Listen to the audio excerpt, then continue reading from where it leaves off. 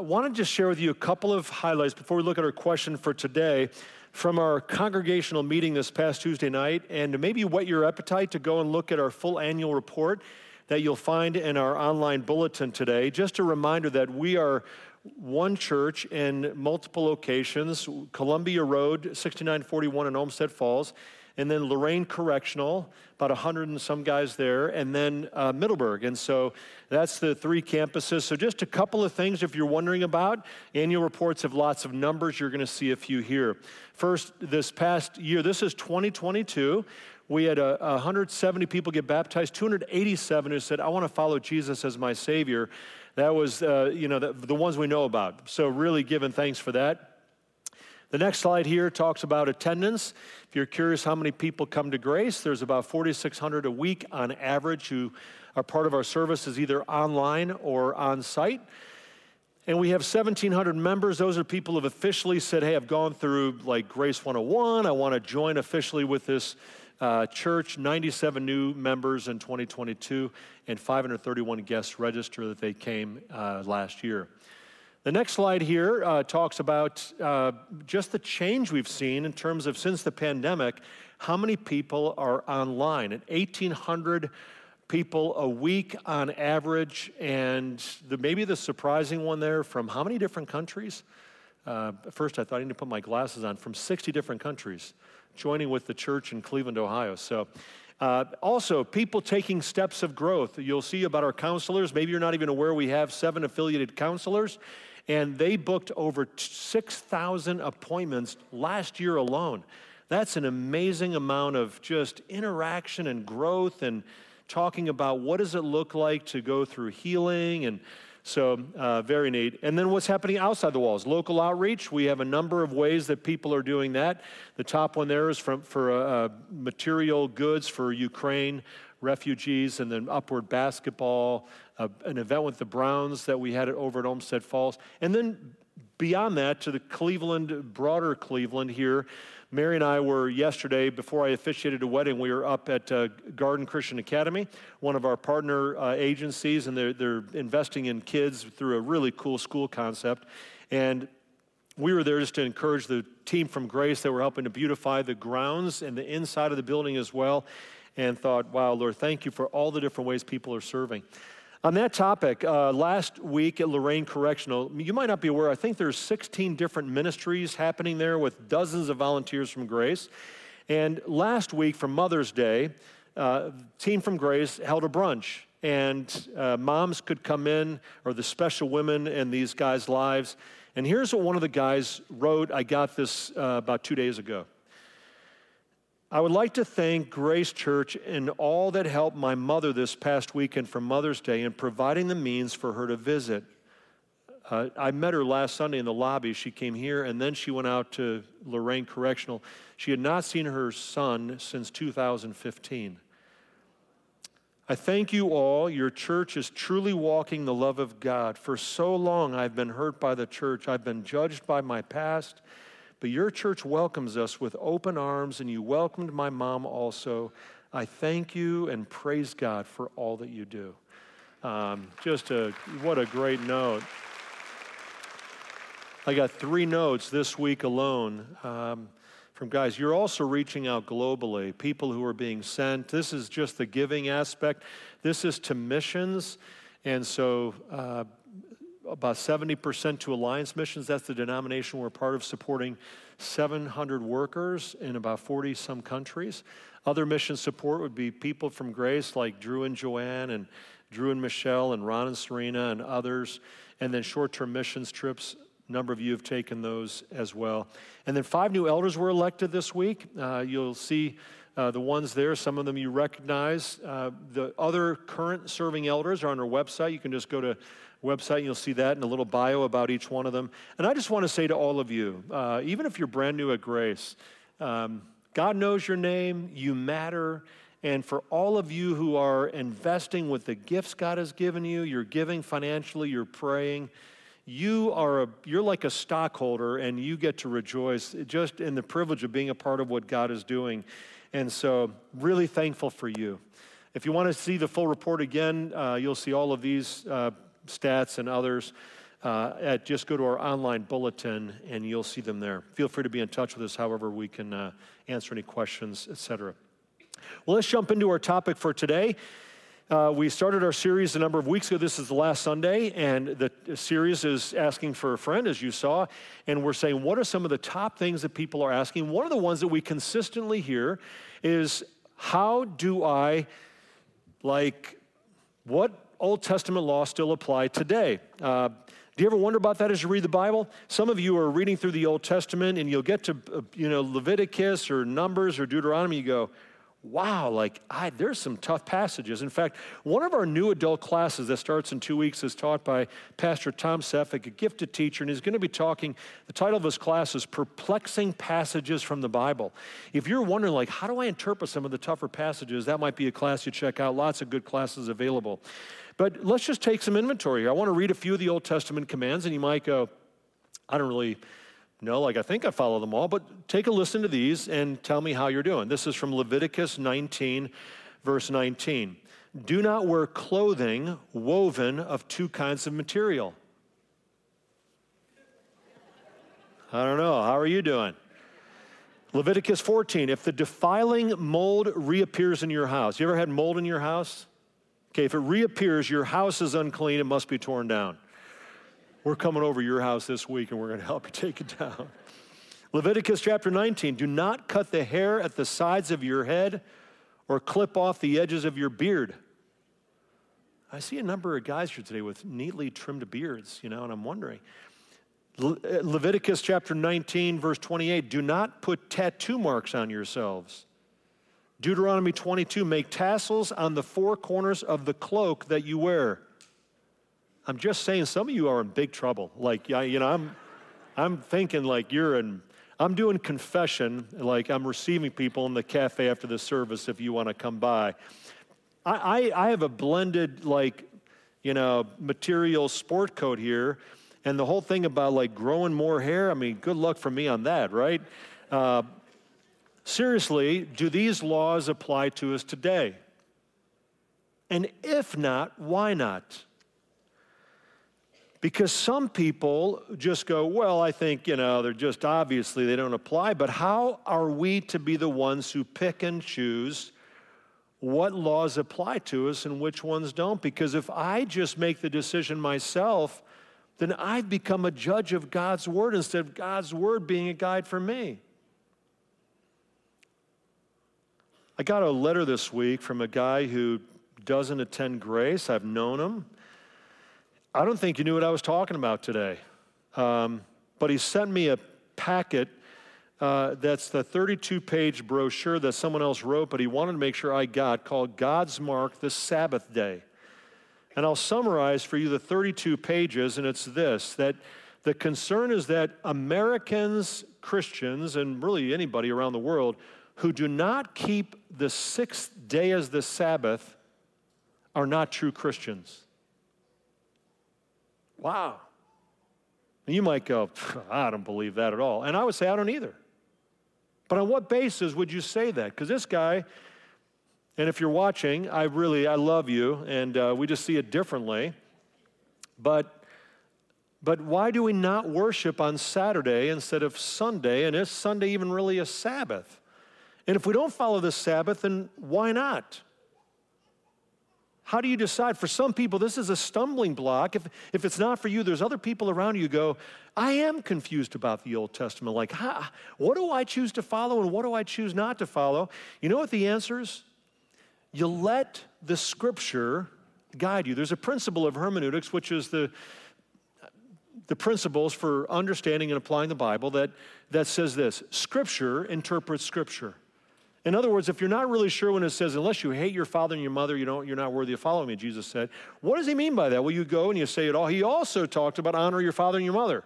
So I have to let Scripture interpret Scripture on that. And the same thing with the laws of the Old Testament. So if you have your Bible, let's turn to Hebrews chapter 8. It's right toward the end of your New Testament. And in this letter, the author is writing to a primarily Jewish audience, and he's telling them, he's saying, you know what, Jesus, his way is better than the old way. His covenant is better than the old covenant. His sacrifice is better than the old sacrifice. And at the end of Hebrews chapter 8, verse 13, here's what it says. It's sort of a summary verse. The author says, by calling this covenant new, covenant is almost the same word as like testament, an agreement between God and his people. God has made the first one what? That's a strong word, isn't it? Obsolete, and what is obsolete and aging will soon disappear. Wait. Who made the old covenant obsolete?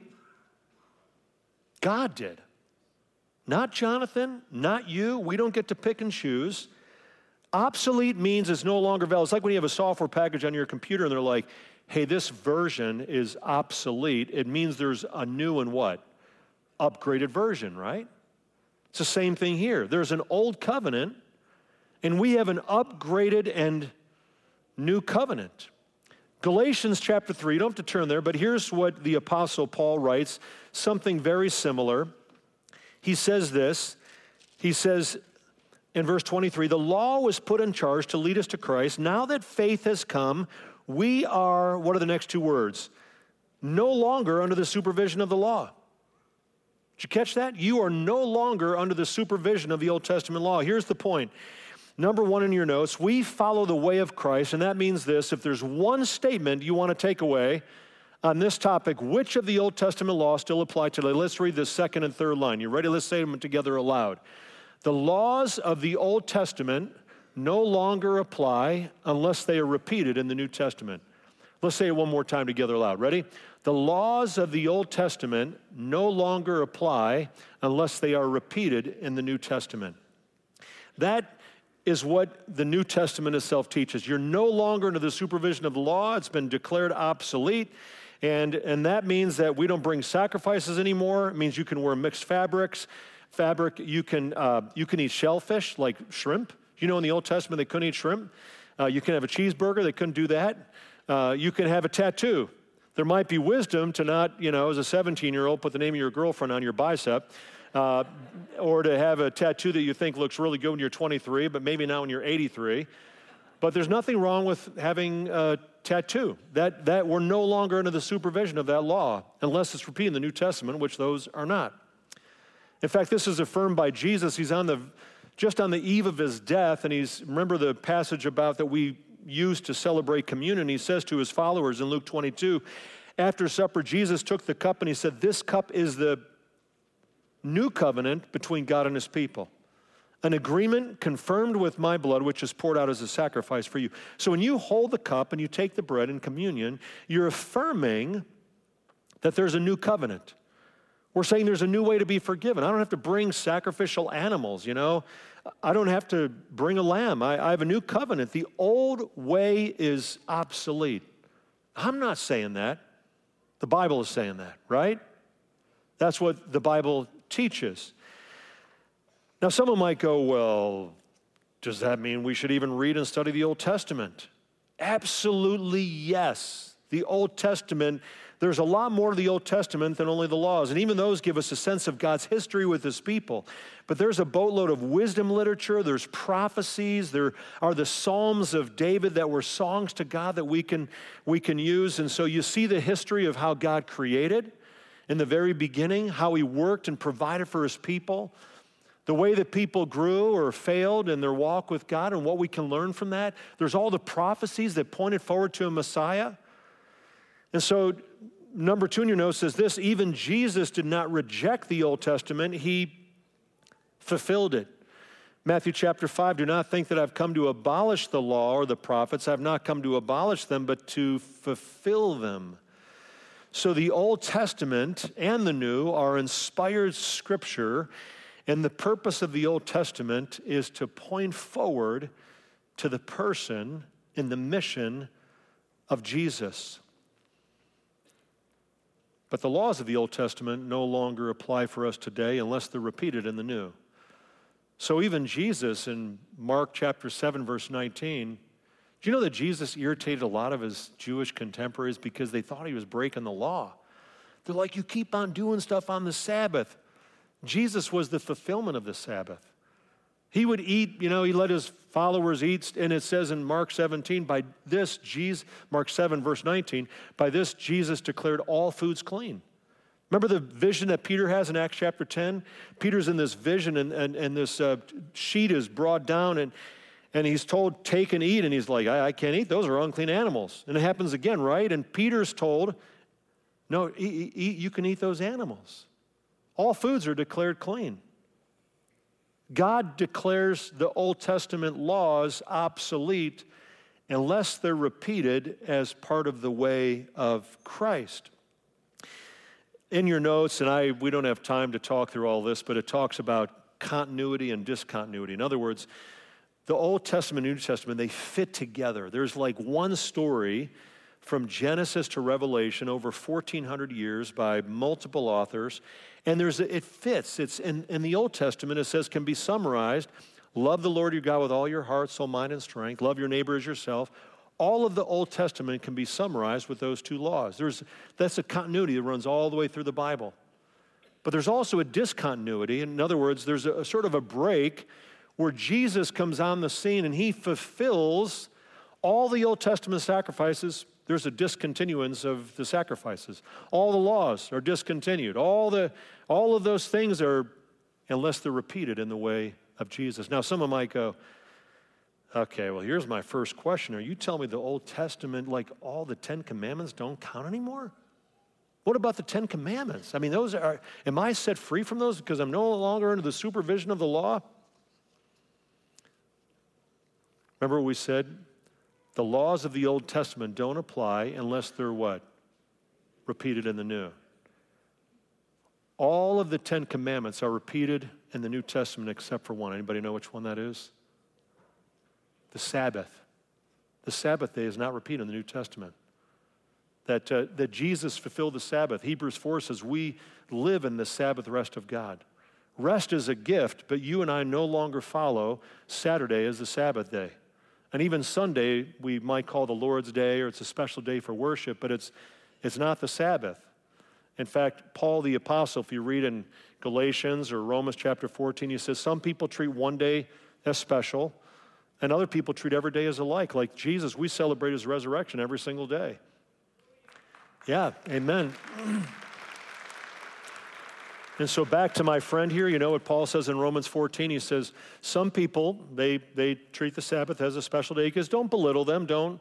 But he said, if you think that the Sabbath, you have to do it, he says, don't condemn the people who don't follow it like you do.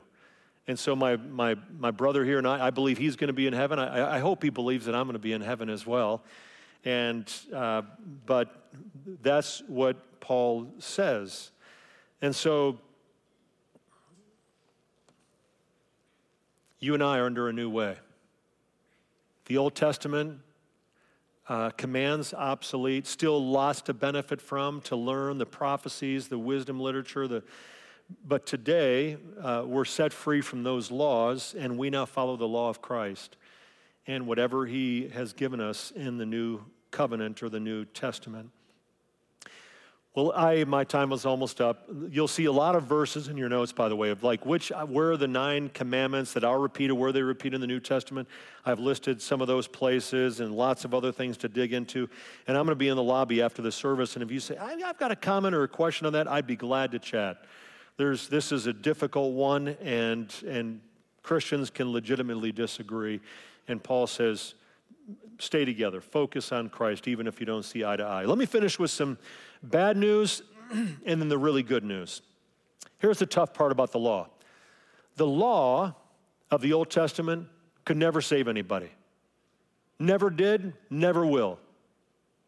The law was like an X-ray machine. When, some of you know I still enjoy playing softball. I have a game this afternoon. And let's say I'm out in the outfield, and I end up tripping, and I break my leg. They put me on a stretcher. I go to the emergency room, and I'm in there, and they do an X-ray, and they see my femur, and I've broken my femur. The X-ray machine can reveal that, but how much healing can it do? None, right? It just reveals you got a break. Like the X-ray machine exposes what's wrong with me. That's what the law does. The law makes us realize, wow, you fall really short. Like you're broken. You're a bunch of people who have sinned and messed up, and the law sets the standard really high and shows we can't keep it. That's the bad news. The law has never saved anybody. You'll never be good enough or obey enough, or the whole comparison thing. I think I'm better than my neighbors, coworkers, whatever, extended family. You'll never be good enough to be acceptable to God. That's the bad news. The good news is this. There's someone who came and fulfilled the law perfectly. And if the law came from Moses, it says in John chapter 1, grace and truth came through who?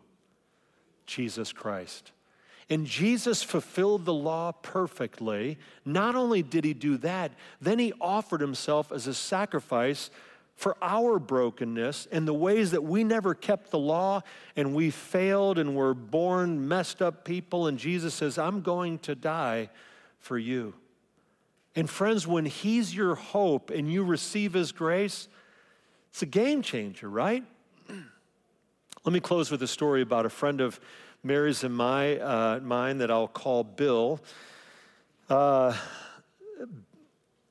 was a gifted, talented guy. He could make money. He was a lot of charisma, but he lived his life far from God. He was unfaithful to his wife many times. He walked out on his kids. He was a terrible dad.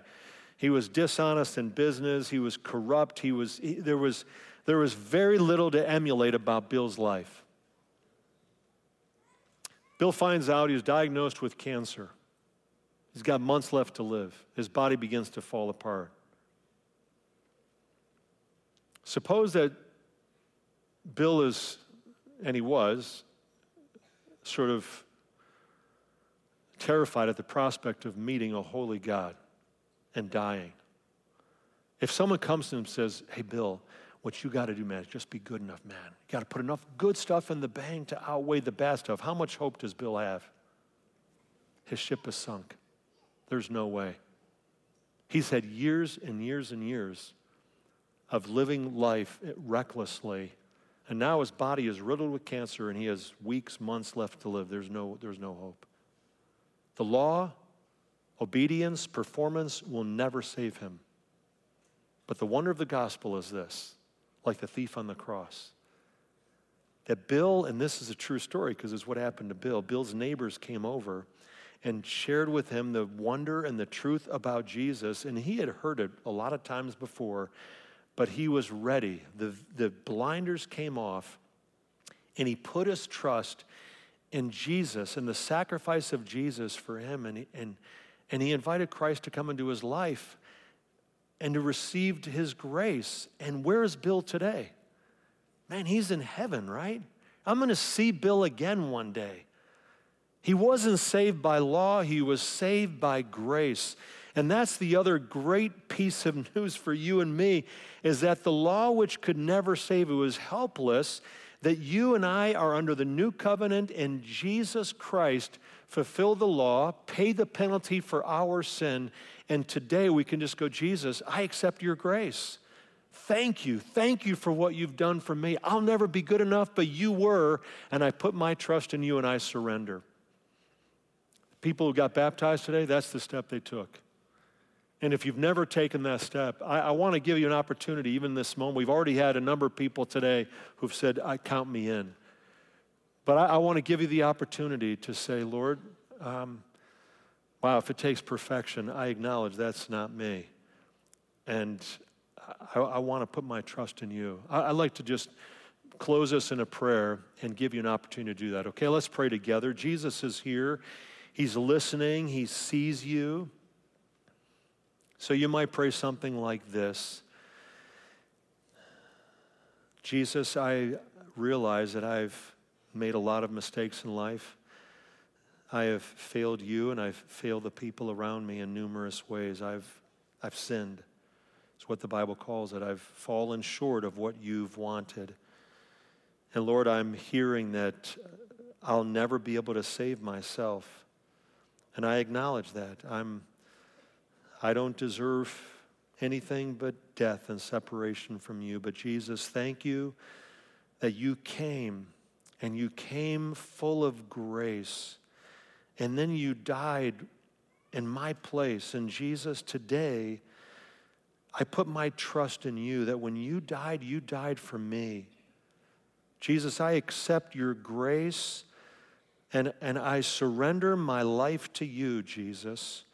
I want to follow you with your help and become the person that you want me to be.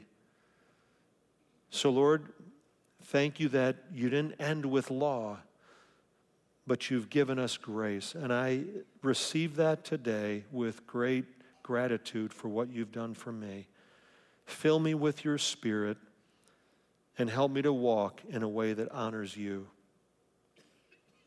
Lord, for everybody who's taken that step, whether today, right now, called out to you, or sometime in the past, Lord, I pray, thank you for the presence of your Spirit, and help us to just be like soft clay in your hands, the master potter, that you would shape and mold us to be the people you want us to be.